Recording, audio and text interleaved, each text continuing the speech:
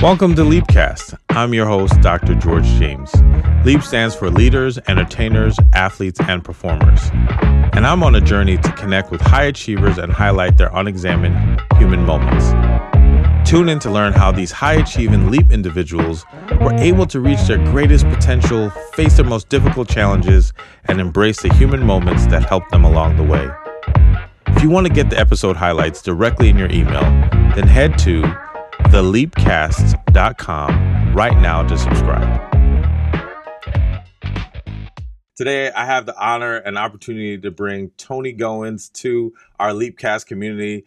He's an amazing actor, person, Juilliard trained, has so many skills. I'm so excited for what our conversation will be. So let me bring him in. Toney, welcome here. Welcome to Leapcast. Thanks for being here with us today. Thanks for having me. I'm really excited to be here. That's awesome. So, part of what we like to do is in this conversation is what I like to call it the Leap story, to really learn a little bit more about you and your journey from where you started off to where you are now. And so, tell us a little bit about your journey and how you got to where you are. Sure. Well, I mainly started in sports, actually. I played sports for a very long time, at least I'd say 13 years, Really? Kind of everything, basketball, soccer, football, I swam, played lacrosse, ran track, all of that. All the sports. Yeah, all the sports. And eventually, so my mom has a background in dance. Yeah. And my grandmother, she was an entertainer. She sings, she did theater. My great-grandfather was a musician. So my mom's side has a lot of entertainment background to them. And I wanted to get involved in that in some way. Does that mean you were doing your own show at home at some point?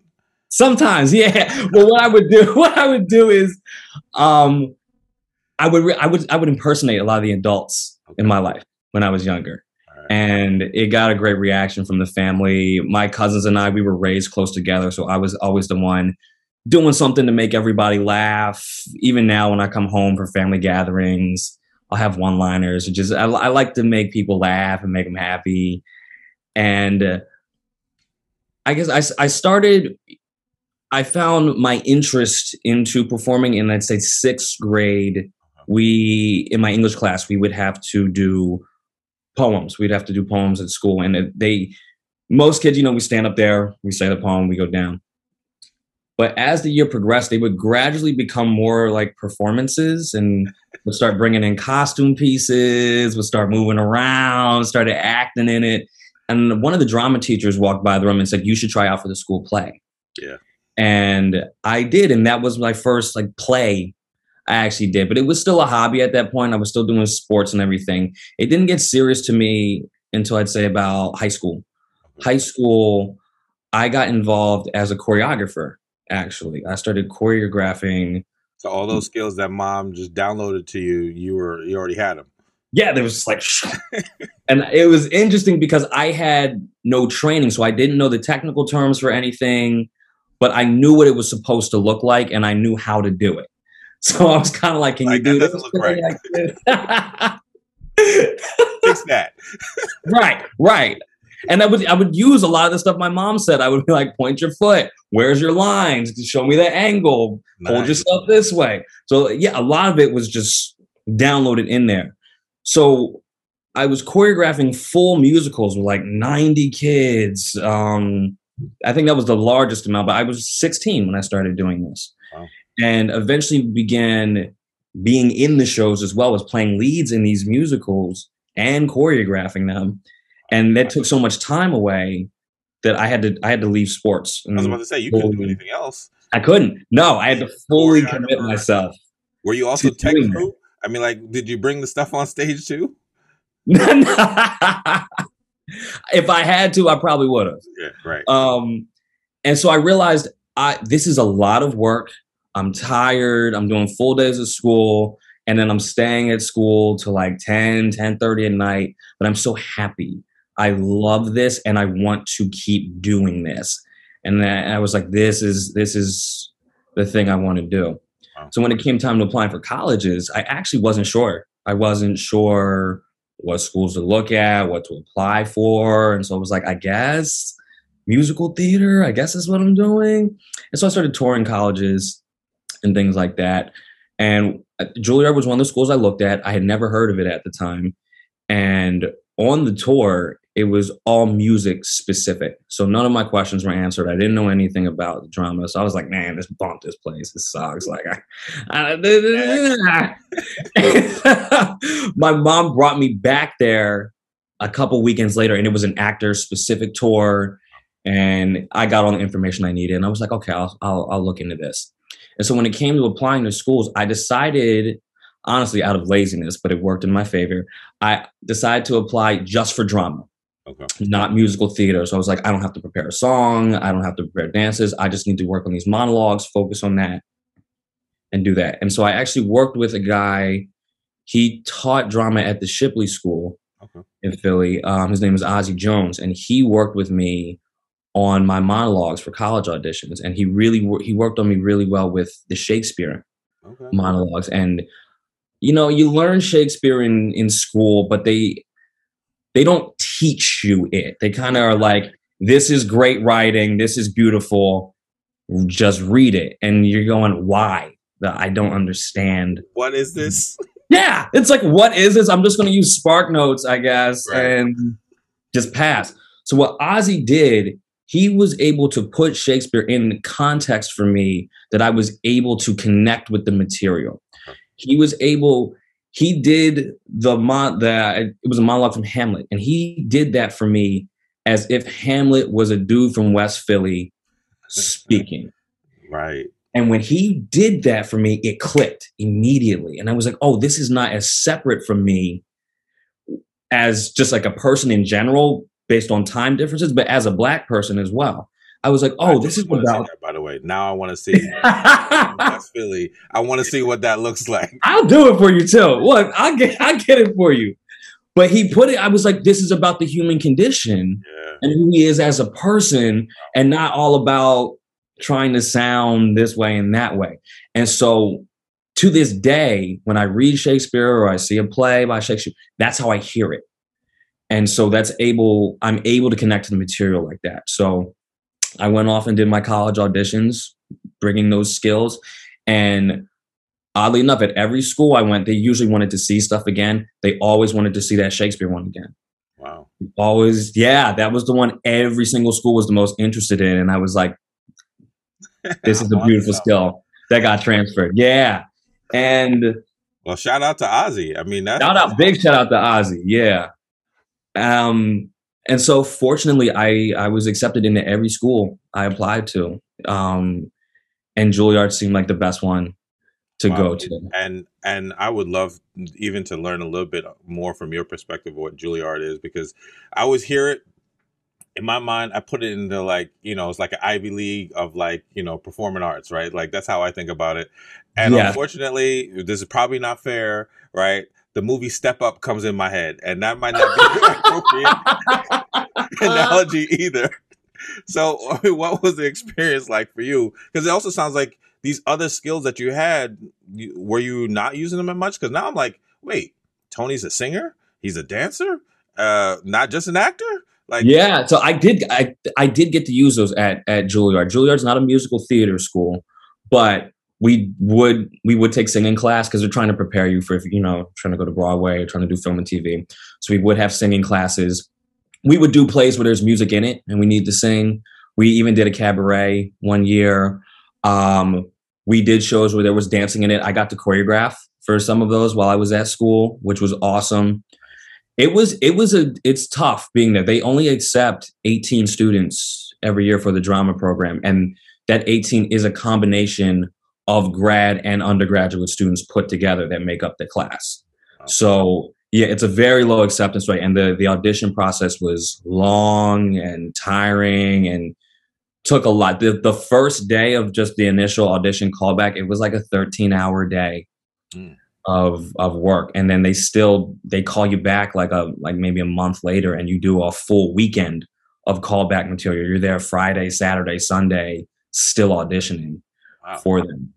It was a very vigorous process, and even being there, it was 4 years, and it was interesting coming straight out of high school because some people in my class, were like 18, 19, like I was. Some people were 30. Some people were 22. Some people were married. And so that range of people that you were working with was very different because I had only worked, with other high school kids. Right. And so we were coming in from all these different places of life. And it was interesting what we could give to each other. Okay. And I know initially the undergrads, what we were able to teach the grad students were you got to be able to relax and play and not worry so much about, am I doing this right? Are these the rules? Yeah. And I'm like, it's improv. I don't know. Like, just play around. Right. And the grad students, they were able to teach me things even outside of acting. So I could go to one of my classmates and be like, how do I get an apartment in New York? I don't know what this process is like. Nice. Or how I'm dealing with this stuff at home. I don't really know how to handle that. You totally hear the give and take, right? Like this way that we can all learn from each other and we can all grow.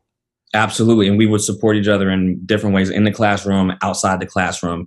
And after that initial, I guess the first year in particular, where you're like, oh, we're from all these different walks of life, it blends after that. You don't know how old anyone is anymore. You don't know any of that. We're a group.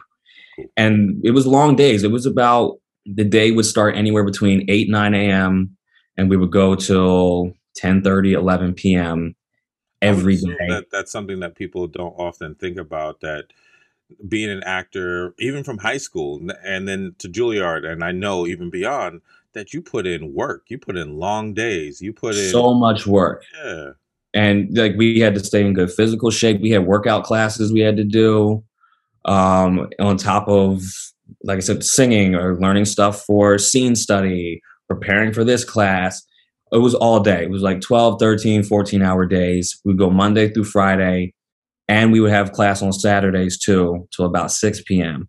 So it was 6 days a week, all day, every day. We were hustling. And at first it was interesting because I was like, I'm not having a college experience. We're not going to football games. I'm not tailgating. I'm not really going to parties.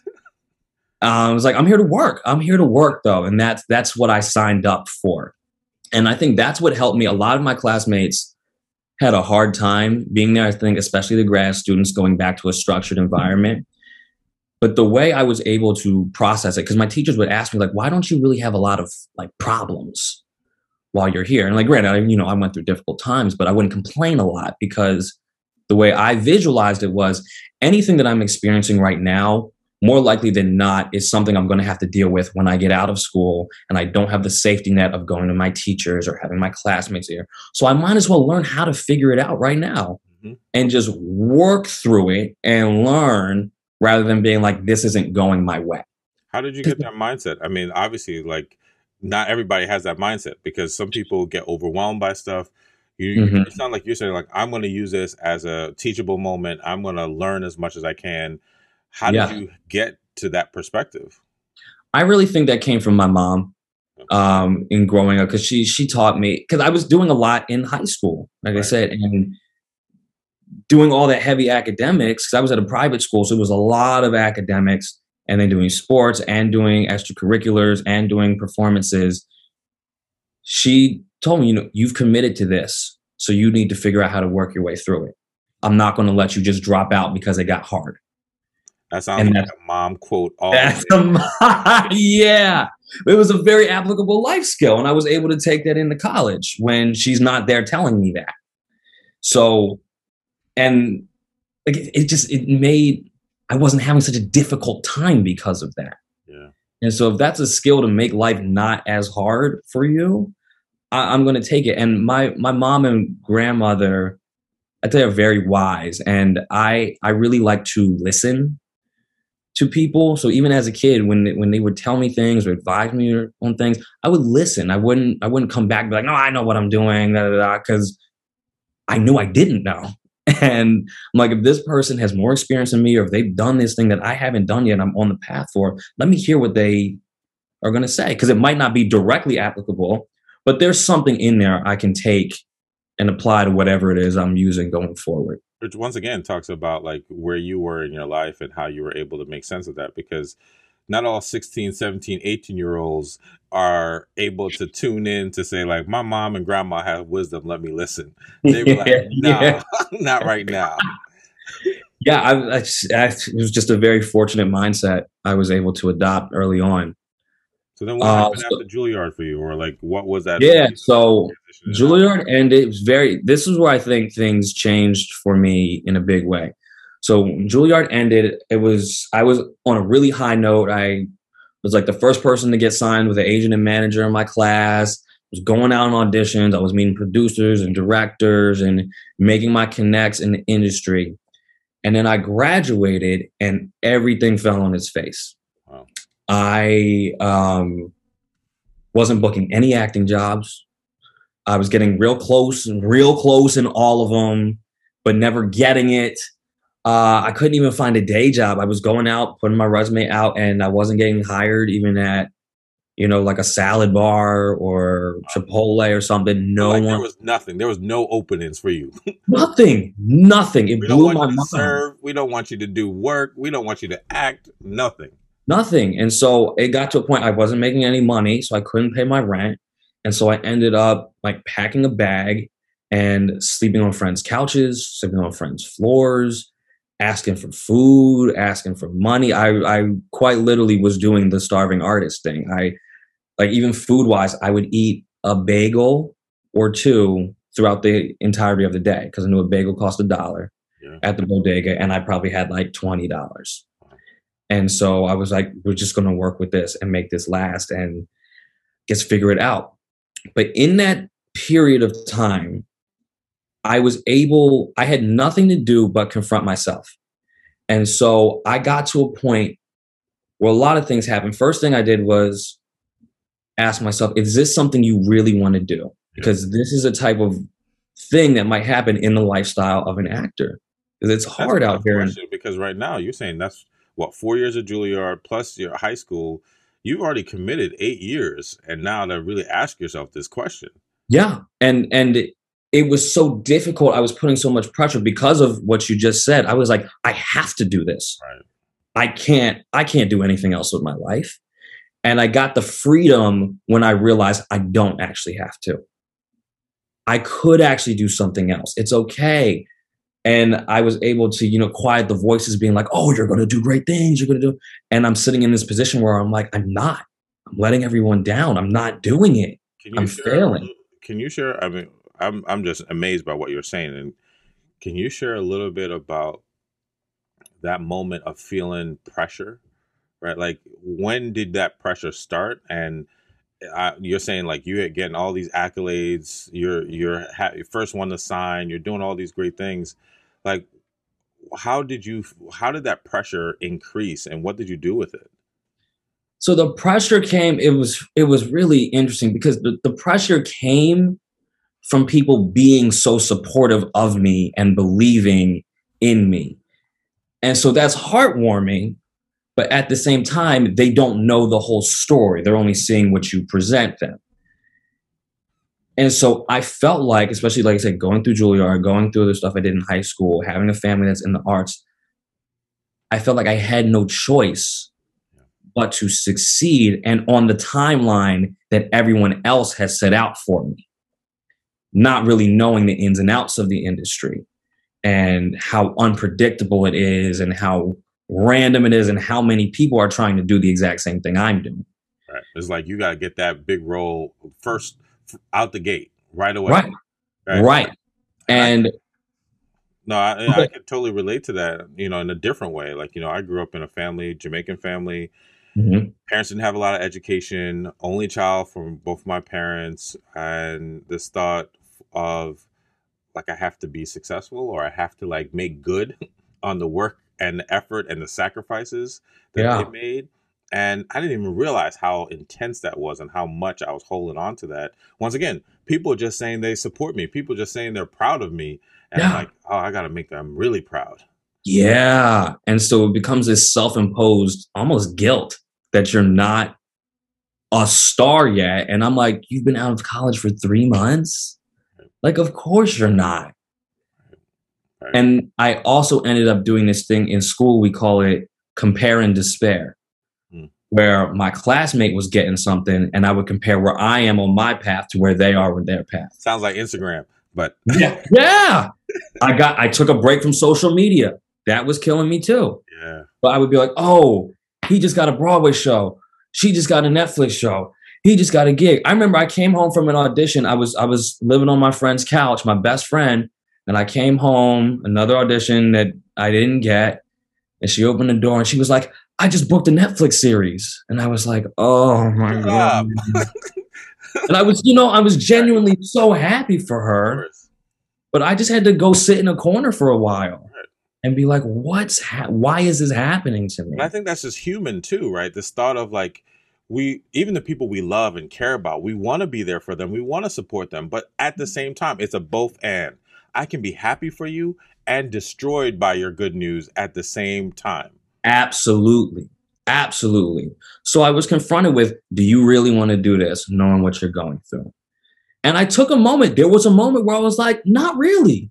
I kind of want to move somewhere else, focus on someone. I kind of want to detach from this life as a whole. And I went through that, but I circled back and I was like, you know what? No, this is worth it. I do want to stick with it because I love this. I love this. And I think it's rare that people are in a position where they get to say, I love what I do. Like, that's where I am. I am happy that I get to go to work. When I'm not called in for work, I'm like, dang, all right. Like, all right. And so, cool. I mean, so what I'm hearing, right, is like in this low moment, which I think we all do, right? Mm-hmm. You compared and despair, right? Yeah, yeah. Right? And which only probably further made you feel lower and worse. But you it sounds like you gave yourself permission to say, I don't have to do this. I can do lots of other things. And that freed you up from the intensity and the pressure. Did you ever have conversations with any of those people that you felt pressure with about all of this? No, I kept it to myself. Wow.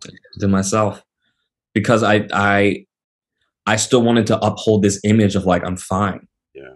Everything's fine. Even to this day, I have friends and people who are like, man, you just went straight into it. You just got it. And I was like, oh, you have no idea. Right. You have no idea. No, I was on the couch. Yeah. Yeah. You don't know I wasn't eating. I wasn't happy. Wow. So in that freedom, like you're talking about, when I said I don't have to do this, my next thing was, well, what do you like to do besides performing? Because I haven't had the opportunity to ask myself that throughout especially these last 4 years, because that's all I did. Yeah. I said, what else do you like? And I didn't know. And that freaked me out a little bit. I was like, you didn't have the time to explore or to expand? Yeah, I didn't have the time to explore. It was all just working on this acting thing. Okay. And yeah, it was like, what else do you like? Because that's not serving you right now. Mm. So where else can you put your mind? And I was like, I don't know. And so that was a big, like, whoa, kind of wake up moment. Yeah, I think that's actually really powerful because, even in the work I do, there's so many people that don't know what they like or what they enjoy outside of maybe their profession or school or their kids or whatever it might be, that they could actually have other interests or other parts of themselves that they haven't unlocked yet. And it sounds like you were at this place of like, I got places in my life that I haven't really unlocked. I don't even know what they are. And it was like, it was a blessing and a gift being in this position because now I had nothing to do but explore that. Okay. I had no one else to confront or blame but myself. I got to really just deal with me. And I don't know how I ended up getting so invested in quantum physics. I don't know how I ended up there. I started buying. That's a leap. It's a huge leap. I don't know how I got there. I was watching lectures. I was taking notes. I was reading books, and it changed my focus from, oh, I don't have this. Oh, this isn't going well. To, oh, look at all these things. Like, look at all these. I'm having all these different thoughts now. I'm approaching life differently. Because even in that, I have this book that takes science and quantum physics and it links it with spirituality. And so that book actually bridged me into getting into Buddhism and reading about Buddhism and mentalism and being self-aware and learning and being self-aware about how my thoughts dictate my emotions and how that helps me perceive the world around me and my situation. and how I had something even when I had nothing. Yes. And so I would start the days being like, okay, well, what do I have? And just focusing on those little things each day would be like, I'm all right. I'm all right. I think that's a good thing to really put out there to, like, all everyone who's listening, to I love the mantra, right?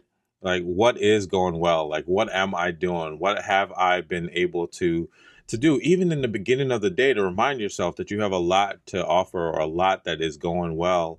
And Hmm. and to think of the connections. As often I share with people, is connected to this thing called CBT, where it just allows us to really think that our thoughts impact our emotions, which impact our behavior. And they Yeah. could come in either one of those places, but to know that they're connected. And it sounds like quantum physics got you to the place of thinking how all these things are connected. Yeah, yeah, it did. It did. And so that really helped me. I started meditating a lot. I started talking to myself a lot more. I just started being self-aware of my decisions and how they impacted me emotionally and physically. And that put me in a much calmer state, a more centered state, I should say. And did was the pressure still there, or did it take on a new life? It started dying down. It started getting quieter. It started getting quieter. People were still saying something. I'd be like, great, I can do that by getting myself right. And so during this time, my mom, knowing I was going through all this, she was like, it's time to come home and find your feet again, like sleep in a bed, eat food, like you can always come home. Shout out to mom once again, right? Like, there goes mom, right? Not only she downloaded like the early beginnings, but she's been there. She's been pivotal in lots of moments.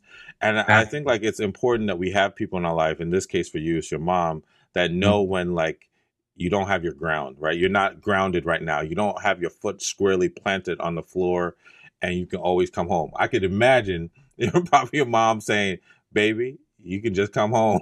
Just come home, baby." She was like, it's time to come home. Right. And that was a scary thought to me because I was like, if I leave New York, Mm, this is all gone. yeah. This is where everything's happening. I can't leave New York. And I've been learning some of those scary things. You have to just do them. And that fear is something that holds us back from bettering ourselves, finding a much better place for ourselves to be in. That's another takeaway for me, right? Like, I think about just in life, my career, and other people that I work with, that especially as we talk about leaders, entertainers, athletes, and performers, sometimes we got to lean into the scary. We got to lean into the things that we are afraid of, because that sometimes can be the place where opportunities come, or we advance, or we hurdle over whatever difficulty is. And it sounds like the thought of coming back home away from New York, one of the meccas of like your industry, Mhm. and having to just face that, and you did it. I mean, that's incredible that you were able to push to make It that was happen. scary.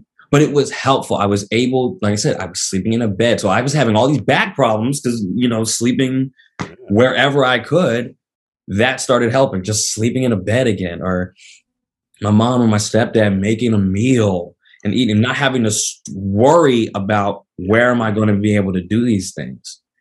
And I started driving Lyft when I got back home. I was like, I'm going to make some money.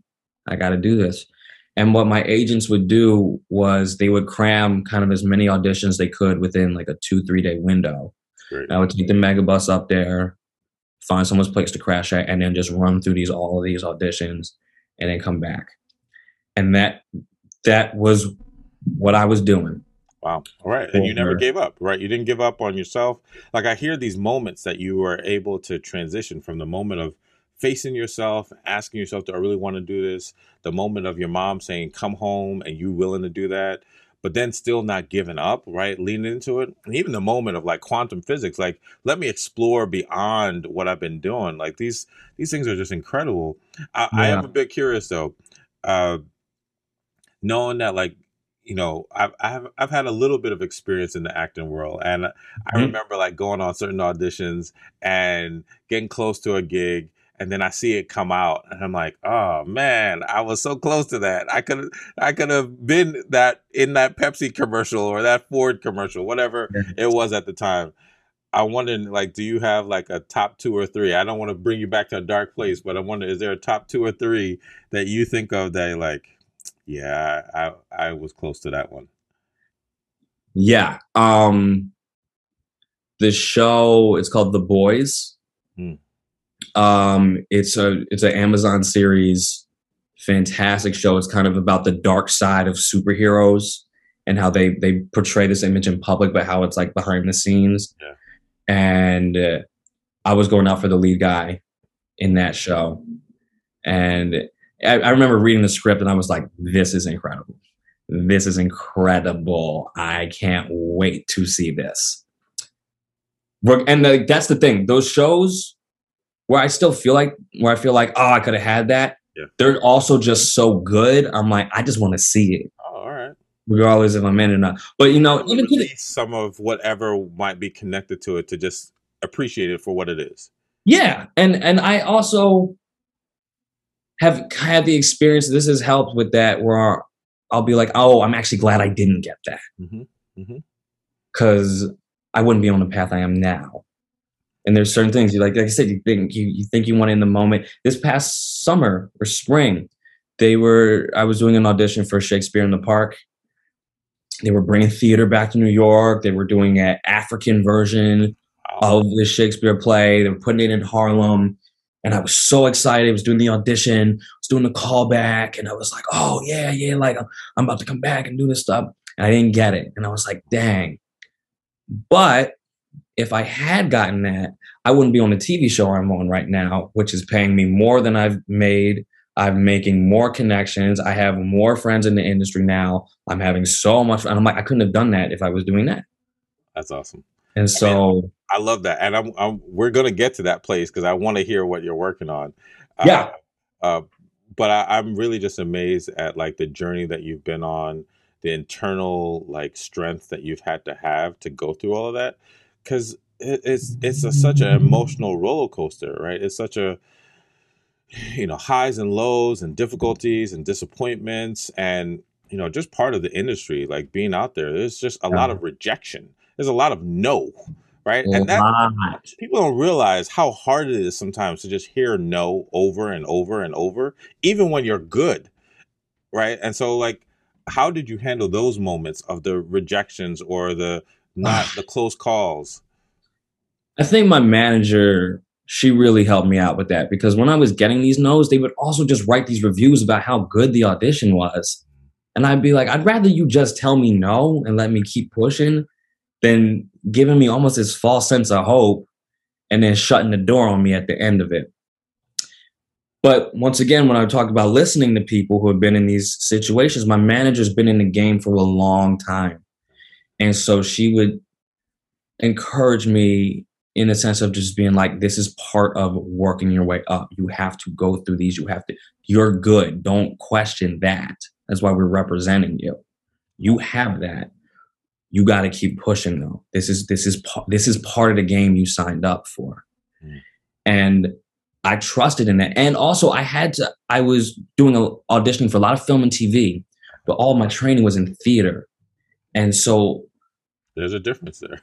There is. And that's what I was learning on these auditions. Looking back at it now, I was like, oh, I was way too loud. I have a microphone right here. I don't need to project and fill the space. I can actually whisper. Yeah. And it's okay. I don't need to make these huge gestures. I don't need to do all this. It's actually more of just raising an eyebrow or smudging your mouth or I had to be a lot more subtle. And so I was learning that as I was going, because you don't really know how to act on film until you act on film. Right. And so that's kind of like the catch-22 with it all. Right? You have to do it to learn it. And once again, that's one of those things, right? You have to go through to build the experience, and then build an experience, you get better at it, and you're already good. So you only added on some nuances. But it's funny you mentioned that. Like, I remember, once again, my little experience of like just hearing about, like theater, you're trying to communicate to the back of the room, versus like, TV and film, is so subtle. You're really trying to communicate to the camera, and there's a big difference. Yeah. Between And those like two. just yesterday when I was on set, we're doing my close up, the camera's right here. And there's another one right here. There's a mic hanging right here. There's one under my shirt. And I'm like, I don't have to go louder than this. Right. I'm not doing anything more than this. I don't have to turn all because it's right. The audience is this close to me now. Wow.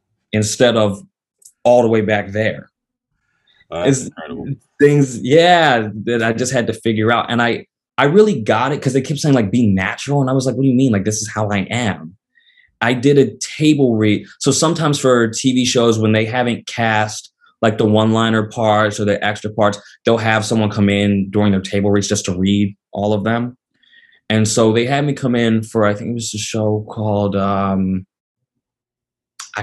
forget what it was. But I was at the table with all these actors I recognized. And I was like reading stage directions, reading like these one-liner characters they interact with.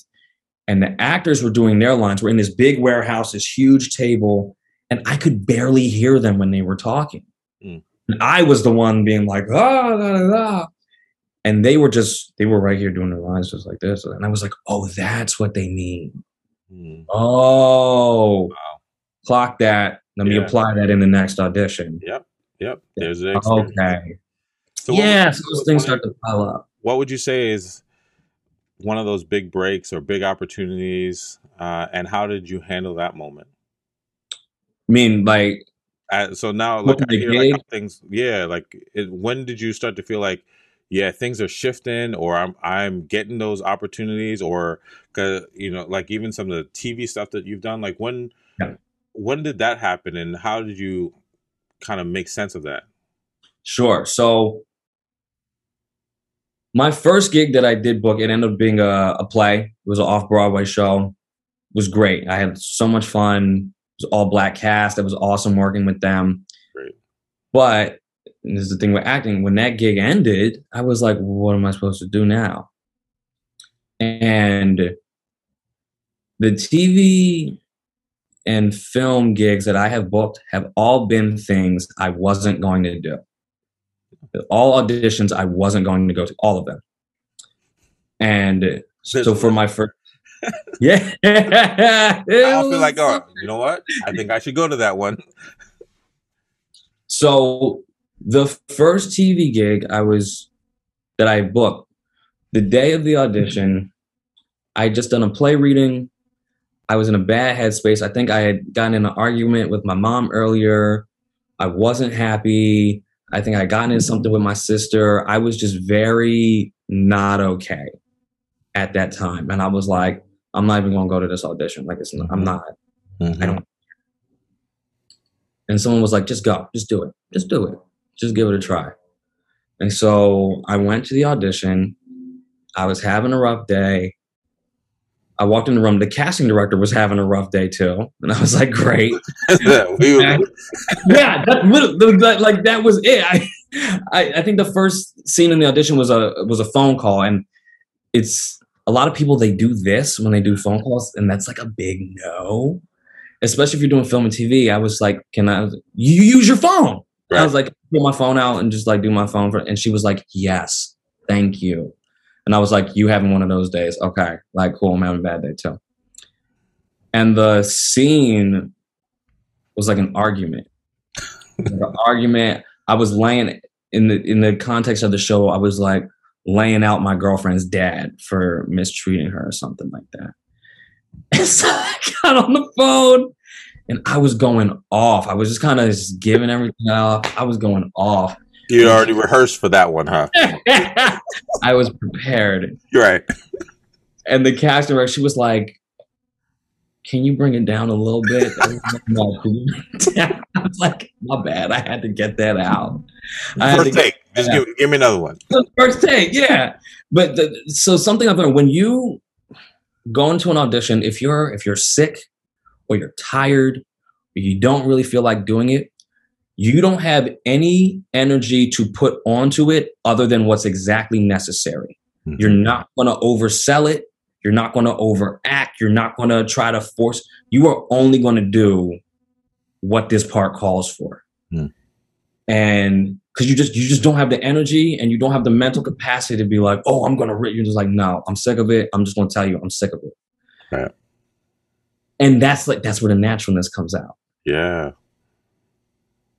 And so I had that. And like I said, I did the audition. I left. I was also going through like passport trouble at the time. I was trying to go on a trip.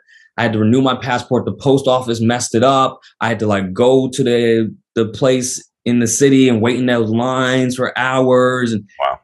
So I was there waiting in that line. It was like the second day I had to come there. I was in my bad mood and I got a call and it was like, you got the part. And I was like, ooh, wow. It took me back. I was like, yeah, right. I was like, yeah. The part? Yeah. That one? Yeah. And oddly enough, so one of my really good friends from Juilliard, he's from Philly too. His name's Lee Colston. He was there as a drama major. He ended up getting into writing, actually. And he's like a big brother to me. And he was one of the first people I told. And I called him. I was like, Lee, I just got my first TV gig. And his response was, you're welcome. And I was like, whoa, what does that mean? Come to find out, he's a writer on the show. He convinced it's all connected, right? Quantum physics, right? Yeah. So come to find out, he's a writer on the show. The network wanted to make this character white or Hispanic, even though it involved a Black family and a Black story. He's the one that convinced them, you have to make the boyfriend Black. You have to keep this a Black story. Yeah. And now that I've convinced y'all to keep it a Black story, look out for that one. Watch this stuff. And I was like, whoa. And I got there the first day for the table reading. He introduced me to the showrunner. And he was like, Hank, this is Toney. He's like, oh, is this the guy you told me to look out for? He's like, yeah. He's like, oh, we hired? Great. Welcome, man. And so you never know who is bigging you up or thinking about you or putting you on. When they talk about thought about, once again, especially like in some of people who are high achievers, you never know like what is the bridge that is going to get you there. Why they say don't burn the bridges, right? Because you don't ever know who's going to put you on. Exactly. Don't burn those bridges. And it's when you're on set, being nice to everyone there. Yeah. And not just as a means to an end, but as a decent person. That's one of the things. The guy who was the lead of this show. The show was called For Life on ABC. I did 2 seasons of it. I remember watching it. It was an awesome show. You did an awesome job. The lead, his name is Nicholas Pinnock. And he told me one of my first days there, he was like, when you get this set, because you're a recurring character, like you're here, you're doing stuff. He's like, you introduce yourself to the extras that day or the background characters, the guy who's got the one line. You make sure you introduce yourself to people. Everyone here plays equal part. Our stand-ins play just as important part as we do. These people setting up the cameras, everyone who has a part in front and behind the camera is all working towards this. So you make sure you look out for everybody here because they're looking out for you. And that's something my mom taught me as well growing up. Being at school, being at this private school with a lot of well-off kids, it was always like, you make sure you say hi to the janitors. You make sure you introduce yourself to the people serving your food. You make sure you look out for those people because those are the people that are going to help you. Be a good person, right? I love, that. And for Nicholas being able to say that's a moment that I can see and hear, right? Because you never know. Sometimes as you're moving along, right, your career, like Lee being able to be somebody who like puts in a good word for you. And then as soon as you're there, somebody who like kind of like takes you a little bit under their wing, even for a little bit of a moment to say like, hey, make sure you do this and that, because that could be a difference maker. I love everything that you're saying. A whole bunch of other questions I want to ask you that maybe it might be a part 2, because I'm curious about like COVID and that impact. I'm curious about what it means to be a Black male actor in the industry. And so there's so many other questions that I think like that alone is like a whole nother episode. Oh yeah, But I'd love to talk about that. I'm curious as we're kind of getting to the end. There's like 3 or 4 questions I like to kind of end with everybody. The Sure. first is really about, so what are you working on now? What are those things that you're doing now that you're excited about, that you could share with us? So I'm shooting it's on Showtime, a show called Billions. I love that show. I am one of the new characters they're introducing in season 6 Nice. that we're shooting right now, and it's a significant part for this season. Wow. And I'm having so much fun. I'm having so much fun with this show. The cast and the crew they're just so welcoming. It was like instant family when I got there. I came on set the first day. Everyone's clapping. They're welcoming me. They're like, this is where this is. This is where this is. This is my number if you need anything here. This, da, da, da. Come out with us. We're going for drinks tonight. We're going da da da. Like, we're all going out bowling tomorrow. Yes. I'm just like, these people are incredible. That's good. And there's some really great actors. It's smart, the storyline. And for me, why I've liked it is that they've included like mental health, mental wellness, psychology from the very beginning of like how that can help high achievers perform even higher and better. And how when you're off your game, sometimes you need to talk to somebody. So that's been one of those things that I've just loved about that particular show. Yeah. Yeah. I love it. And I had never seen it before. When I got the part, once again, was an audition I wasn't going to do. My friend was like, just do it. I was out in California. I was kind of like doing my own thing. I was like, no, I don't even think I could fit this part. Mm. Just did it. But that's awesome. Yeah. It sounds like you're having a great time. It's a great experience. I'm happy for you to even hear the evolution of your talent, your character, your career, and how you've had these moments where we all have, where I don't want to do this, or I'm done, or is this right, or it's not going the way that I want. And the people have been there, like Mom, Ozzy, Lee, Nicholas, right? And countless friends and other people. Like, it just sounds so great that you've been able to navigate that, and that you're seeing the fruits of all your labor and all that you've done. And of course, there's so much more like for you to do. And I'm excited to, see your career.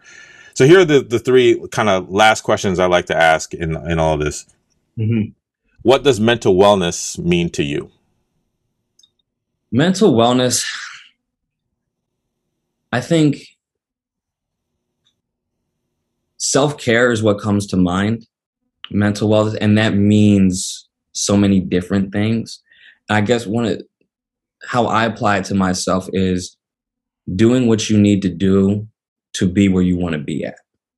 And I, just to kind of use it as an example for like actors who learn their lines differently.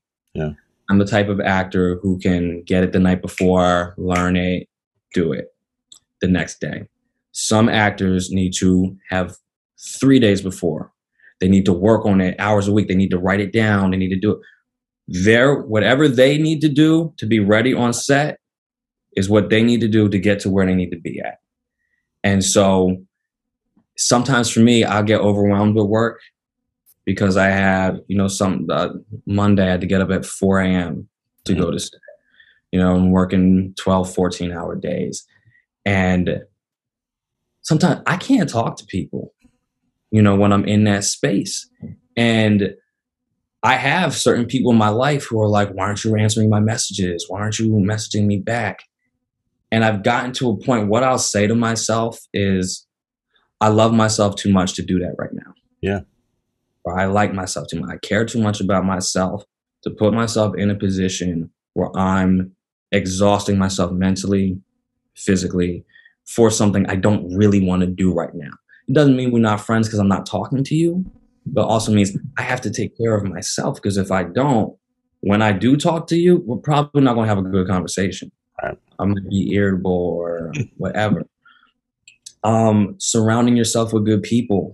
I mean, I think that's a major thing with my story in particular, and something I'm able to start doing for others as well. I have a castmate I'm very close with now, and he deals with mental health issues, and he covers that up with comedy. Mm-hmm. He's a very funny guy on set, da da da da.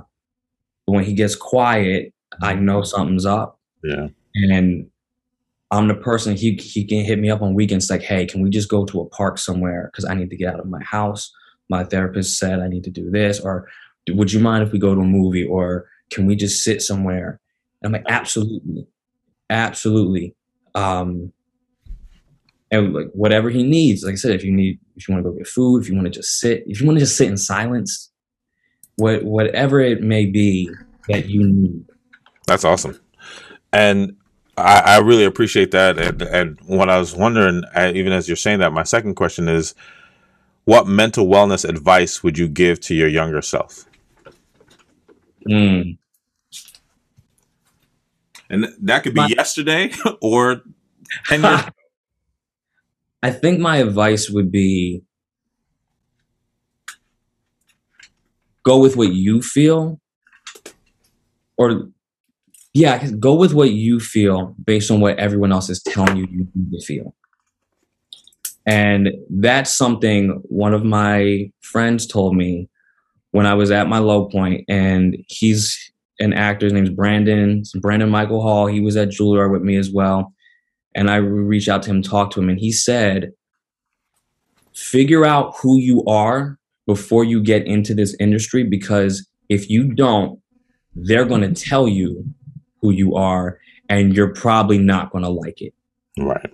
So you're at a point now where you have the opportunity actually to figure out what that is, what jobs you'll say no to, because that's just as important as the ones you're going to say yes to. Yeah. When they asked you to do something on set, or your character does something and you're not comfortable with it, being able to vocalize that, not being like, oh, I'm just an actor, I just need the job, and being like, no, I'm an advocate for myself. Yeah. So learning to be an advocate for yourself, that was big for me. I used to let people walk over me all the time because I just wanted to people please. Wow. And just make sure everyone else is happy, even if that was at my own detriment. I mean, I appreciate, like, everything you've said is just amazing. And I love, that your willingness to share and to be open today and to just talk about what it means, like your journey as a person, as an actor, as a, someone who is in the profession of entertaining, but also bringing stories to life. And I really appreciate you showing up and being here today. And, as part of this is just my way of just being able to highlight these human moments, right? That sometimes we don't really talk about, these people who show up in our lives, these phrases, these books, these things that we get connected to. And that's really, what Leapcast is about. So, once again, this is Dr. George James. This is Leapcast. This is us exploring these unexamined human moments with amazing, high-achieving leapers, Leapcast members. And we've had Toney Goins sharing his story, his experiences. And I'm excited about season 6 of Billions. I'm looking forward to your character and what will unfold. And I'm just excited about what's still yet to come for you in your career. So thanks for joining us. Thank you so much. This was a pleasure. Thank you so much.